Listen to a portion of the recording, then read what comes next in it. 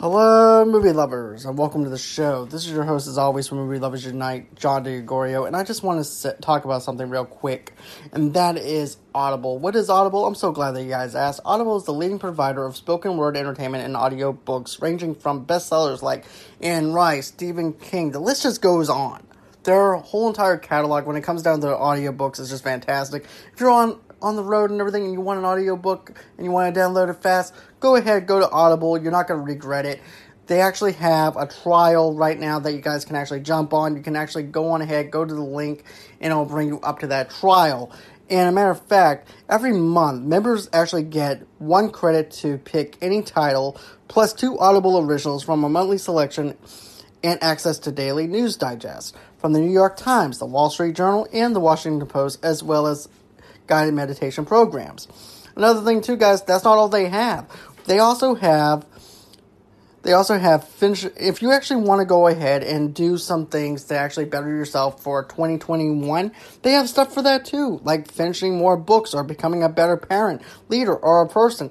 How-to books, which is something that everybody seems to grab onto a lot lately, and everything else. So if you guys are actually looking for something to maybe better yourself for 2021, go on ahead, check out those books as well. They have a big catalog. You guys won't regret it. Go ahead, click on the link below in the description notes. Go on ahead. You guys won't regret it. Sign up for that trial period. And always, until next time, stay safe, guys, and enjoy the show. And God bless.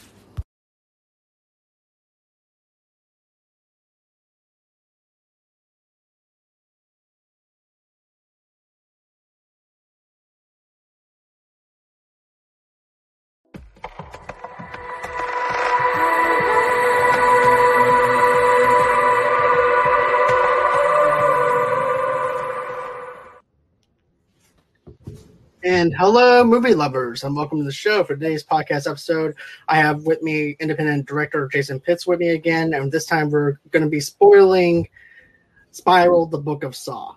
So, first thing is first, say hello to everyone, Jason. Hey everyone, how are you guys doing tonight? So, like I said, we are going to be spoiling Saw, Spiral, the Book of Saw, and if you guys don't like spoilers, this is not going to be for you. So if you haven't seen Saw, go on ahead, rent it on PlayStation Network like I did, or go check it out at the movie theaters if you guys want to see this film. For further ado, we're going to go on ahead and get into this. So here's the thing. I love the introduction of Zeke, which is played by Chris Rock's character. I really like the energy that he actually brought into this new franchise. And you can actually tell that this is a new way of actually telling a Saw story, which is supposed to be like a Saw spinoff, but a Saw sequel or a reboot. It doesn't really feel like a Saw movie, but it is a Saw movie. And then also, too, you have, I like how he is in this undercover investigation type of thing at first. And then, of course, after they wind up stealing this drug dealer's money, some of the cops ended up making him out to be the undercover cop, and which also caused more problems within the precinct with him. But also, too, I want to say this, though. This movie tries to be something that it's not. This suffers from identity crisis, I believe, where it basically is trying to be like Seven, where basically Zeke is partnered up with somebody else, and he doesn't want to be partnered up with anybody else, which also reminds you of Morgan Freeman and Brad Pitt.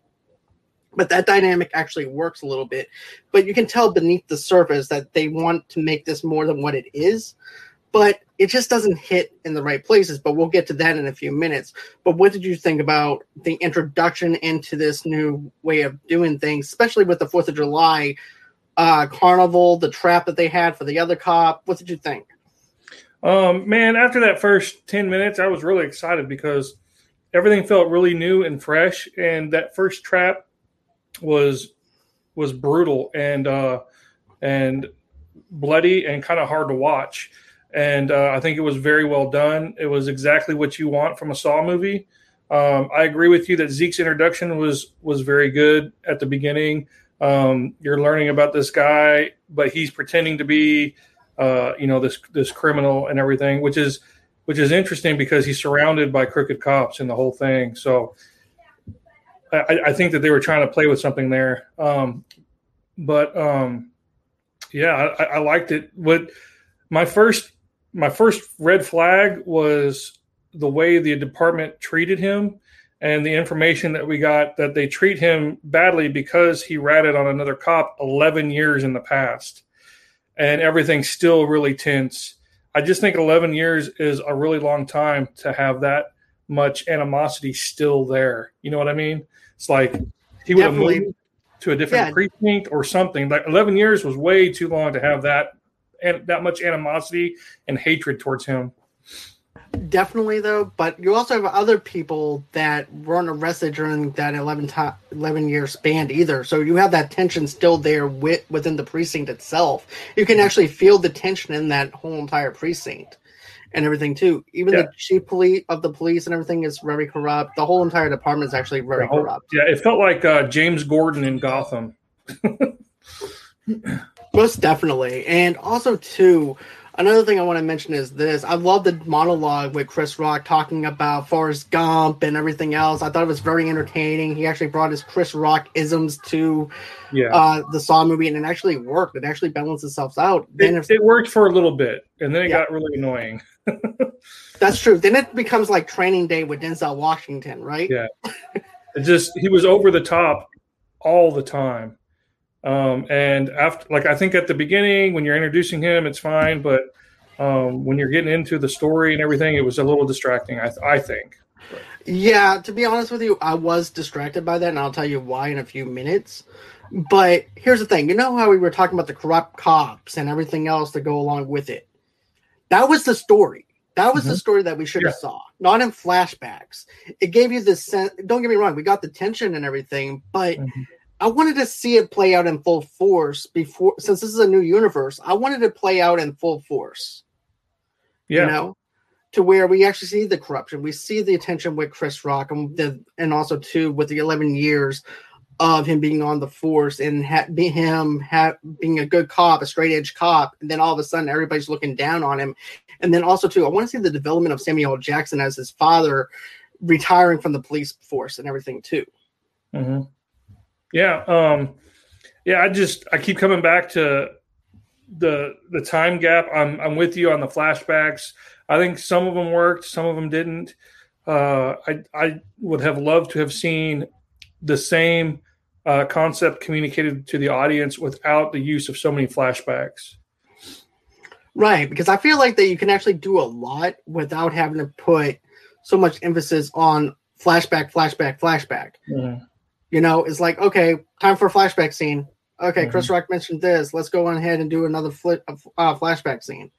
Let the movie stand out on its own without having the flashbacks. Yeah. You know, but find another way to communicate the story elements that are important from back then other than just a flashback. Definitely. And I also have a question. Did you like the father and son dynamic between Samuel L. Jackson and Chris Rock? Or did you think that in the trailers that they were going to be partners? No, I knew that they were father and son from the trailers. I think that there's a line in there where they spoil that from the first trailer. Somebody refers to his father or something, and then you see Samuel Jackson. So I don't think that they were trying to hide that fact, but I think that the dynamic between the two, as far as the characters, was strong. You have one person it's his hero that he's trying to live up to, and he doesn't know how corrupt his dad was. And we slowly learn that throughout the story, and then he ultimately learns it at the end. So I think that was all a really good dynamic. My problem with it is you had Chris Rock playing Chris Rock and Samuel Jackson playing Samuel Jackson, and they really didn't act. That's true. That's something I really have to say is I didn't really feel like Chris Rock came into his own with Zeke. I felt like he was just doing himself. And even whenever he has his partner with him, I felt like his partner was the standout in this film, to be honest with you. I agree 100%. Because here's the thing. I feel like that he was actually doing Denzel Washington from Training Day, especially whenever he's talking about, oh, you're married, you have kids. Okay, what's your you might as well kiss that goodbye because you're going to be up all night and you're a detective, so therefore you're not going to make it or anything like that. That conversation, you're correct. That conversation is straight out of Training Day, and there's also a variation of it in Seven when Morgan Freeman's talking to Brad Pitt. Right, and then also too, even when they're in the subway, he repeats it again, but he does it in this kind of context where he said, "Oh, so what are you doing about that? Oh, I'm going to therapy. Oh yeah, I heard about therapy," and laughs about it. I'm like, okay, you're doing training day, basically. So, that newness and that freshness that we got in the first 5-10 minutes just starts plumbing down the rabbit hole. Yeah. And then, don't get me wrong, I loved how they stumbled upon the body inside the subway. I love that aspect to it. And then he looks at the kid. He goes, if you're going to puke, don't puke on the evidence. I thought that was a little good, comical thing. And then he says, I've been waiting this for, since I was 14. Yeah. Which turns out to be important. Right, exactly. Because we're thinking, okay, so you couldn't wait to be a cop at age 14. So that's what I was thinking. And then once you find out, we're going to get into that in a minute with the plot twist and stuff like that too. But we don't realize until later on that is an important context of that information. And that's also, little things like that is also important to Saw movies in general. Like what we were talking about before the show when John Kramer tells the cop in part 2, your son's in a safe place. He ends up being in the safe. So little things like that are really important, and I think that they were done well in this movie. I think so too. The little small things that we missed out was misdirection, which the misdirection worked in some aspects and everything too. But then by the time you get to it, you can pretty much narrow down to one person and everything and know exactly what it is. Because I was actually thinking, okay, I kind of figured out the plot twist, but I'm not going to reveal that just yet either. but there's just so much more that we have to talk about. But then there's also the mystery element of where the hell is Samuel L. Jackson at whenever he said, okay, son, what we'll do is we'll go over your case and everything, and we'll look at it. Of course, he's going to go missing. And then we wind up finding out that they're actually taking down corrupt cops, which is a new, fresh take in a sense because of the fact that they're going after corrupt cops. And there's that line in the movie where Chris Rock says Jigsaw never targeted cops. Right. But he did. I had a huge problem with that. Donnie Wahlberg's character was a cop in part 2 who was targeted because of his crookedness. Everybody that was in the house in part 2, he set up. He planted evidence. It was all about him being a crooked cop. And then the sequels that followed, his friend from the SWAT guy, I think his name was Hobbs. Yeah. Part 4 was all about teaching him not to run through doors, chase through doors. Jigsaw targeted cops throughout the whole freaking series. So I was like, what is that about? Exactly. And then also, too, there was also another thing that I want to mention as well is the fact that I didn't like how I liked the mask for the pig and stuff like that, but the voice didn't have that creepiness to it that it needed. It felt more like a puppet show type of voice than it like Kermit the Frog dressing up in a pig's outfit, pretty much. Yeah, I agree. I love the pig and the symbolism behind that because he is going after cops, crooked cops, and the pig, whatever. I thought that was really a cool twist. But the voice, I was okay with it. It wasn't the Jigsaw voice that we all know, but it is what it is. Okay, so let's talk about this for a minute. I feel like when we're getting, is it just me or did you think it might have been Zeke? That might have been the one that was behind it sometimes, because he would go up to a scene as soon as he would actually get a piece of something that belonged to one of the victims. He'd be like, okay, this is the badge number. He matched up the badge number. Oh, it belongs to this detective. And then all of a sudden he knows where that building's at. So let's go ahead along for the ride and go to that building because that's where he knows. That never occurred to me, but that would have been interesting if he was the killer at the end, cleaning up his crooked department. He's the only one. It makes sense. There's a motive there. He's the only one who has been playing it straight for 11 years, and they've been crapping on him. And then he just snaps one day and just starts taking them out. Right. And I feel like the traps were not, how we used to get the traps, and they were used to be for the wow factor. And they were there for a reason. They were there to give that character a certain arc. Let's say, let's use the example of Donnie Wahlberg's character, for example, or Amanda's character. Mm-hmm. She ended up having that thing over her head, and of course she wanted to kill herself. Jigsaw gave her a reason to live, mm-hmm. and gave her a choice to live.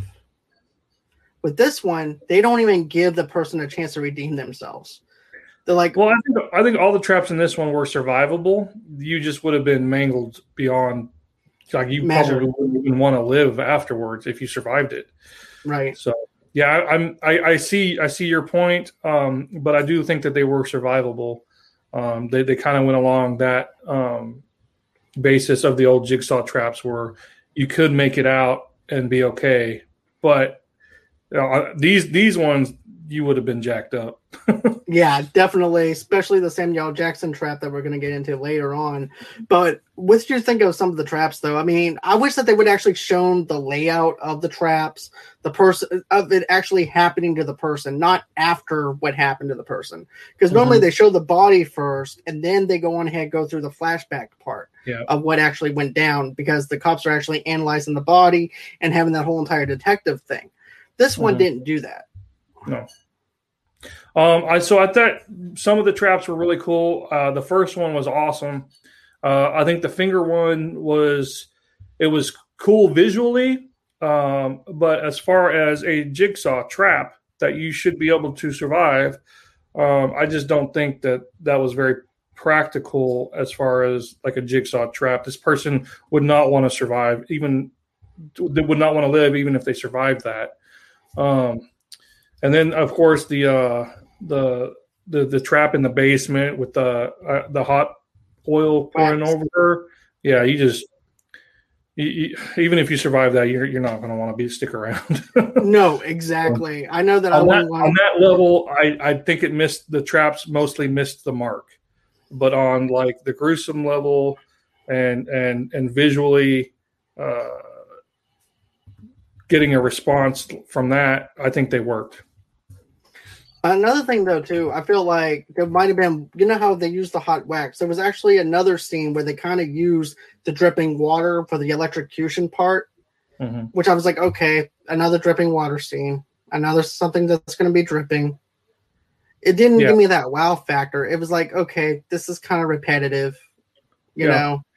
I can see that. And I felt kind of bored with the traps in this one, and I wanted to like them so much because that's what the point of a Saw movie is. Yeah.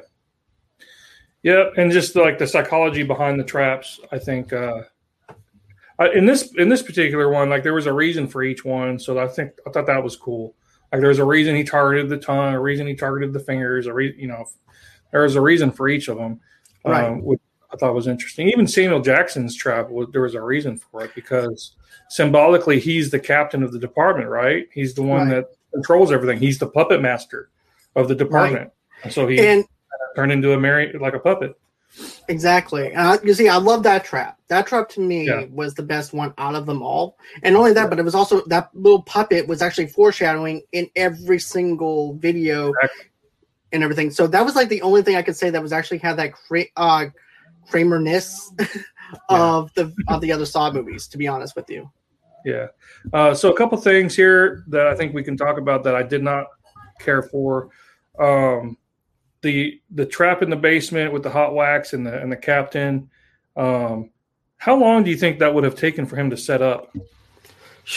I would have to say at least a couple of hours. Couple hours, right?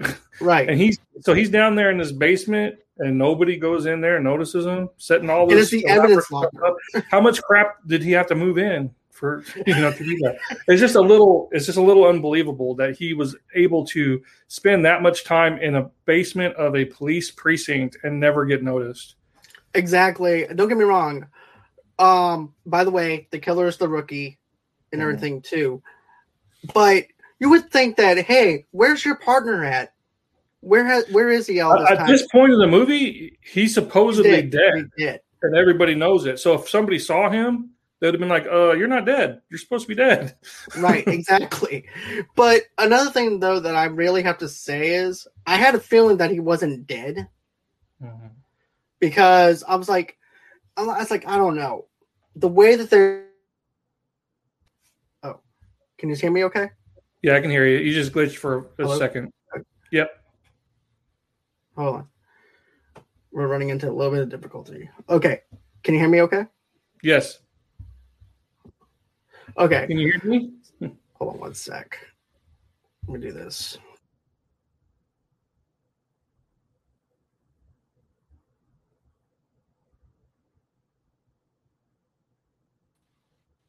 All right. Sorry about that. Ran into some tech problem. Okay, so my point is this. Whenever they were showing that scene where they were slicing the partner's skin, I'm like, something about this just seems way too fake for it to be true. And I don't get me wrong, I know knives are sharp, but it was like it was cutting the layers of the skin a little too well, if you know what I mean. Yeah. And then he also had that fake tattoo and everything too. He goes, "Oh, that was my father's." I'm like, okay. So now you're Leatherface. Yeah. So yeah, that was all weird. And the way that they chose to reveal the traps, like your point earlier, how they find the body, and then as the detectives are kind of piecing together what happened, we see these flashbacks of the trap and everything. I think they did that in this particular movie to set up the fact that we don't see the partner die, and it wouldn't be a red flag, but it did not work. As soon as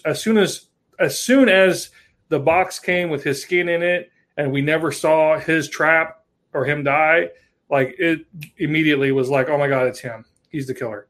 Right. Right? Right. Did you not feel that way? Yeah. Right. Because that's what I was talking about. It winds up becoming narrowed down to one person. Yeah, it's so obvious. In a franchise that is so, loved for its twists, this one completely failed. Definitely.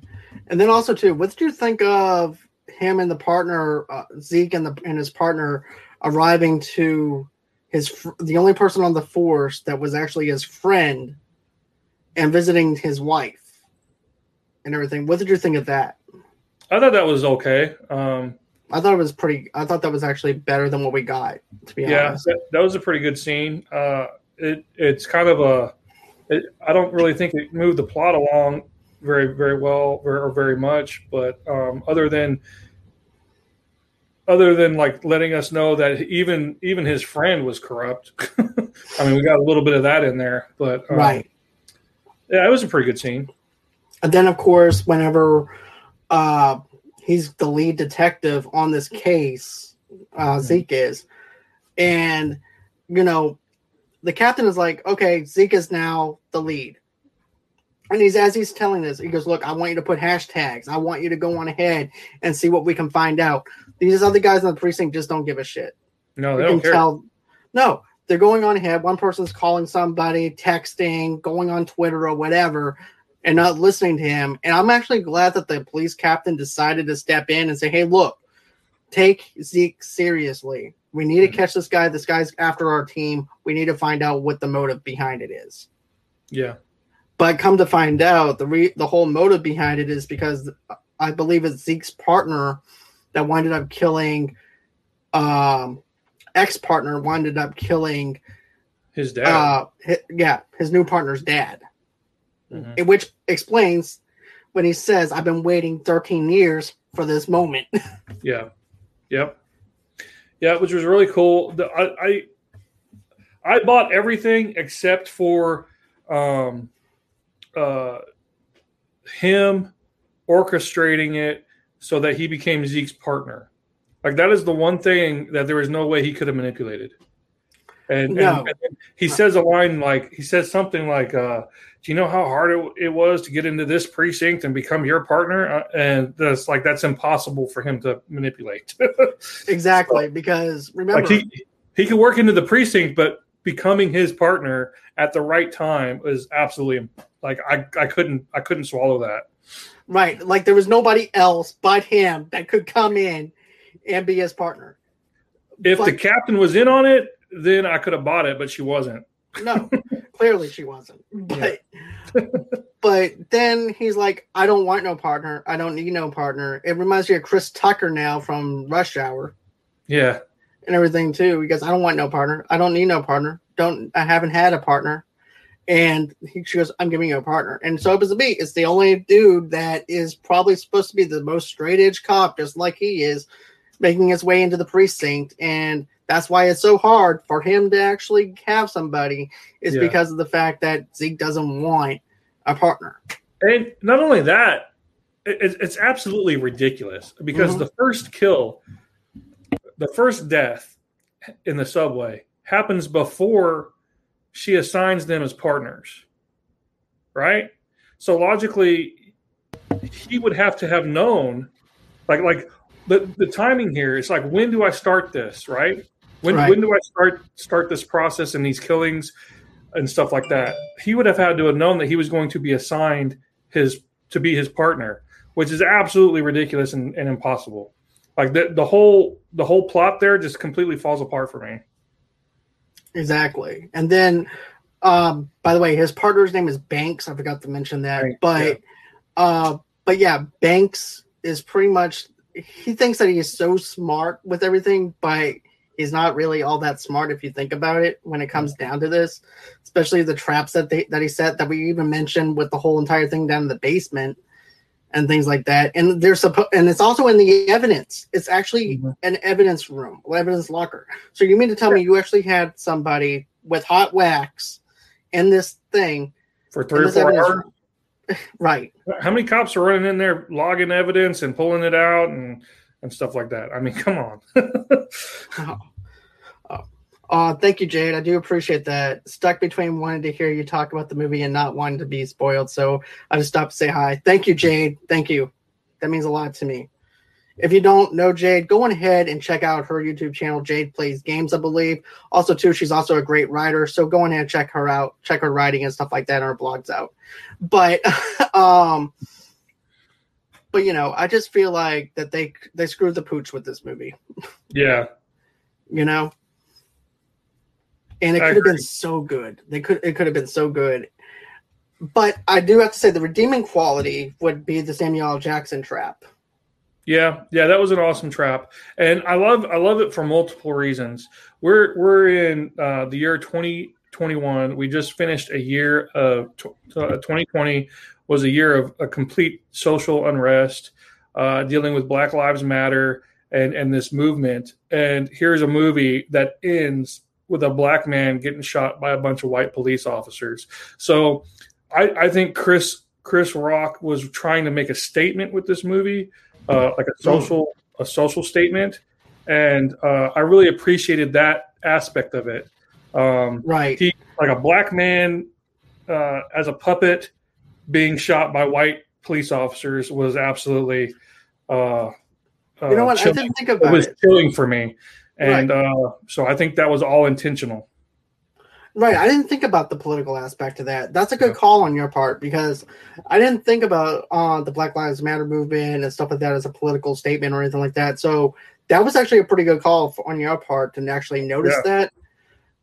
And it's actually powerful now that you actually note that you actually mention it. It has some meaning behind it. It really makes me sad because the movie as a whole isn't great, but that last image, that last scene is awesome. So it could have been so much better. It really could have. Then, of course, now we have Banks just trying to make a deal with Chris Rock, which is Zeke. He said, hey, look, I'll let your dad go if you choose one of two options. And he's trying to be so much like John Kramer. He's trying to recruit him. Right.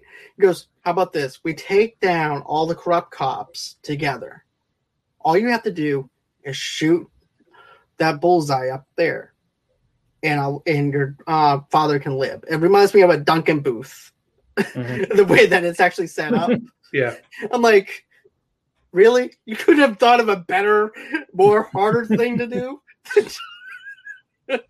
But, you know, I'm like, okay, it is what it is. So Zeke winds up shooting it. His father supposedly was going to live, but all this blood is actually dripping out of him because it's actually quarts of blood and everything that's actually dripping.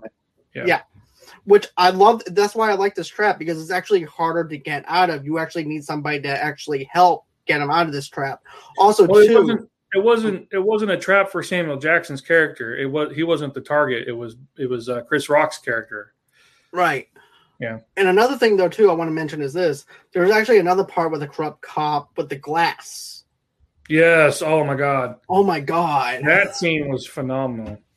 Very well done. That would have to be honest with you, those two traps were the only two things that actually worked in this film. Yeah. To be honest. The first trap too, I think. Yeah. So basically we have 3 traps that actually worked. Yeah. If you think about it. But oh my God. And you can tell, and of course he gives him a hint. You have to take out the trash. Yeah. Yeah. And the keys in the trash can. Yeah. Yeah. Because at first crazy. Now, I have a question. Now, whenever he picks up that saw, did you think he was going to cut his wrist to get out of that handcuffs? Or did you think that he was going to get out of it easy because Banks wants to recruit him? I think that I thought that there was a possibility he could have gone for the wrist. I love the throwback to the first Saw movie there. But the hairpin, it was just, I guess it was there because he wanted him to get out, but I don't know. It was just a little too convenient for me that, this other thing was just sitting right there that he could use to pick the lock. Oh, Jade has a question. Should I rewatch all the Saw movies before watching this one, or will I be okay watching this one as a standalone? Okay, I'll let you go first, and then after that, I'll go. You do not have to watch all the other Saw movies to enjoy this one or to watch it and understand it. It is a standalone movie. The only thing you have to know is that there was a character named John Kramer who was a jigsaw killer that a character in this film is copycatting. Exactly, which has that 7 kind of vibe that I mentioned earlier and everything too. So, I know Jade's a big, huge fan of the Saw franchise and everything too. So, yeah, I couldn't say it better myself though, Jason, that you don't have to watch this one, all the other Saw movies to enjoy this one, or if you want to check this one out for yourselves.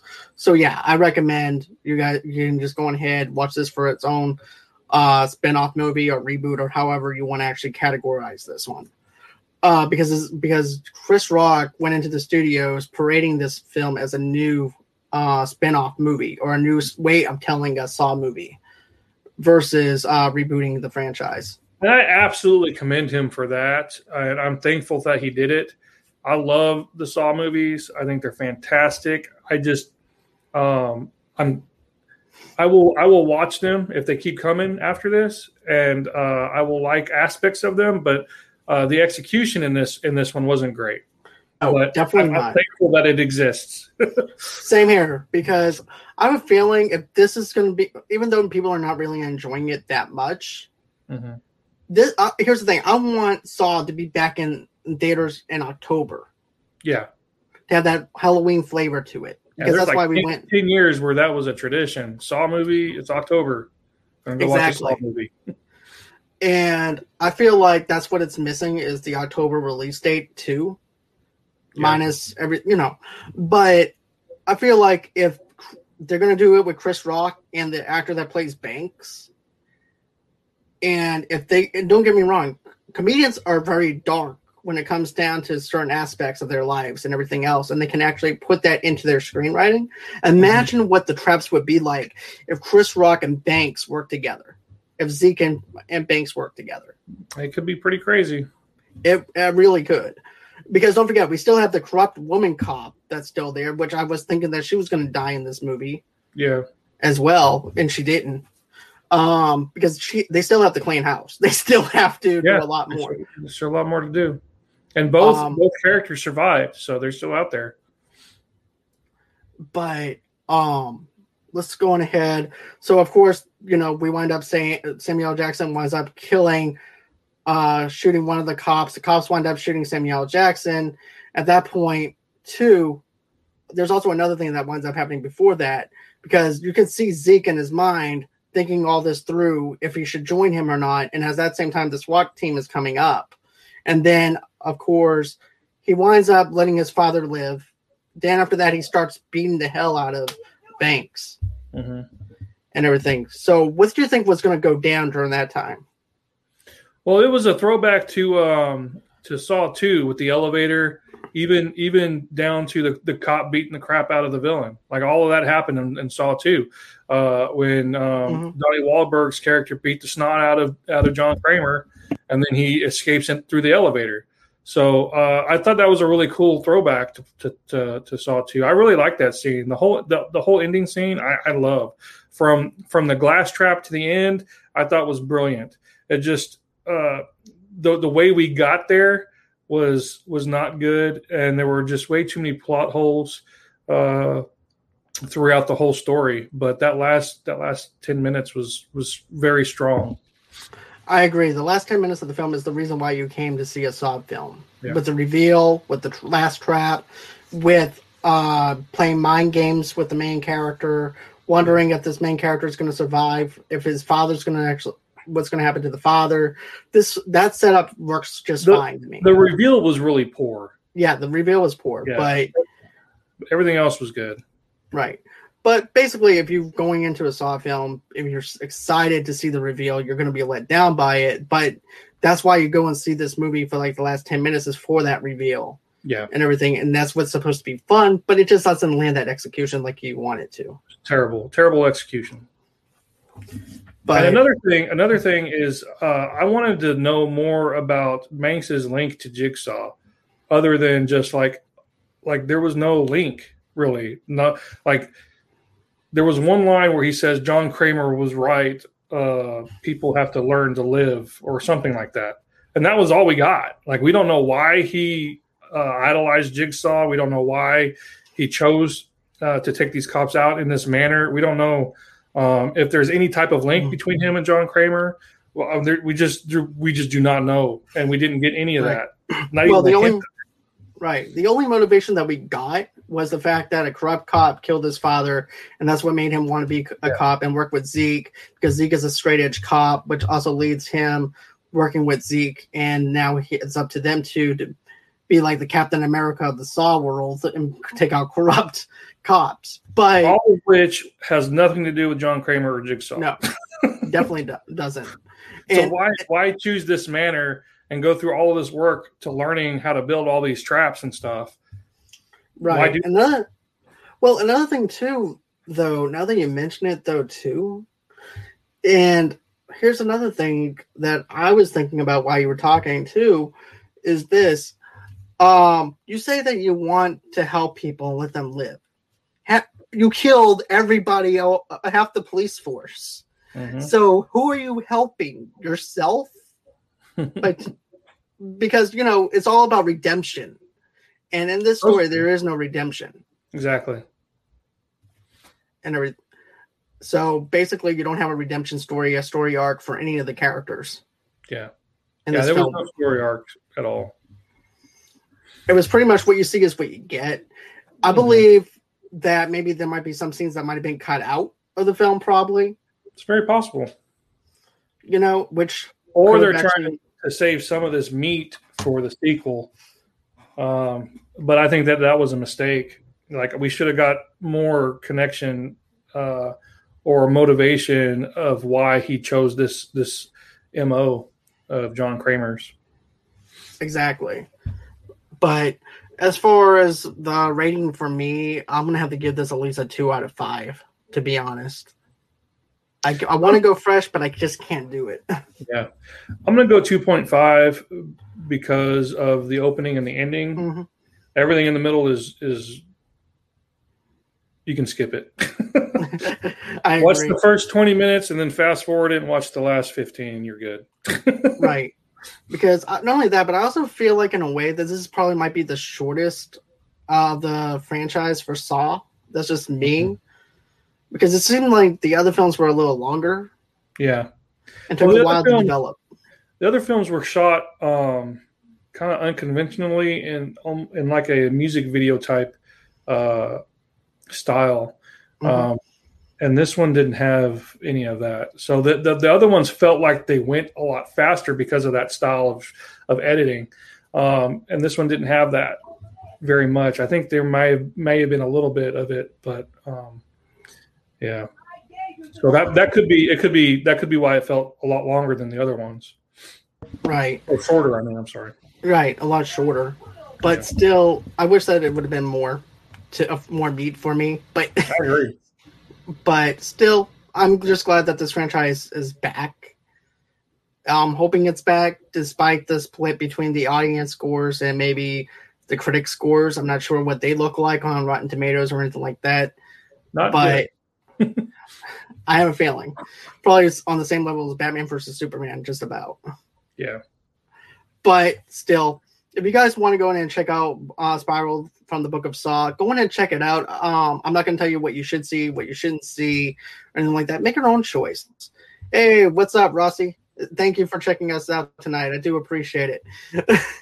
That's an independent actress, Rossi McCree. She's actually going to be with me in a couple of weeks. We're going to be reviewing So I Married an Ex-Murderer. So go on ahead and take a look at that when we go on ahead and do the review for that. But yeah, go on ahead, check this film out if you think it's worth watching. I'm not going to tell you what you should watch and what you shouldn't watch. View it for yourself. All film is subjective. I definitely have to give this a 2 out of 5, like I said. And then Jason gave his 2.5 because of the fact he's liked some of the redeeming qualities of the film because it's outweighed the negative and everything. So that's his take. That's my take. So my question for you, Jason, is where can everybody follow you at? Facebook. Search Jason Pitts on Facebook. You can email me at jason_Stephen_Pitts@yahoo.com. I have a YouTube channel.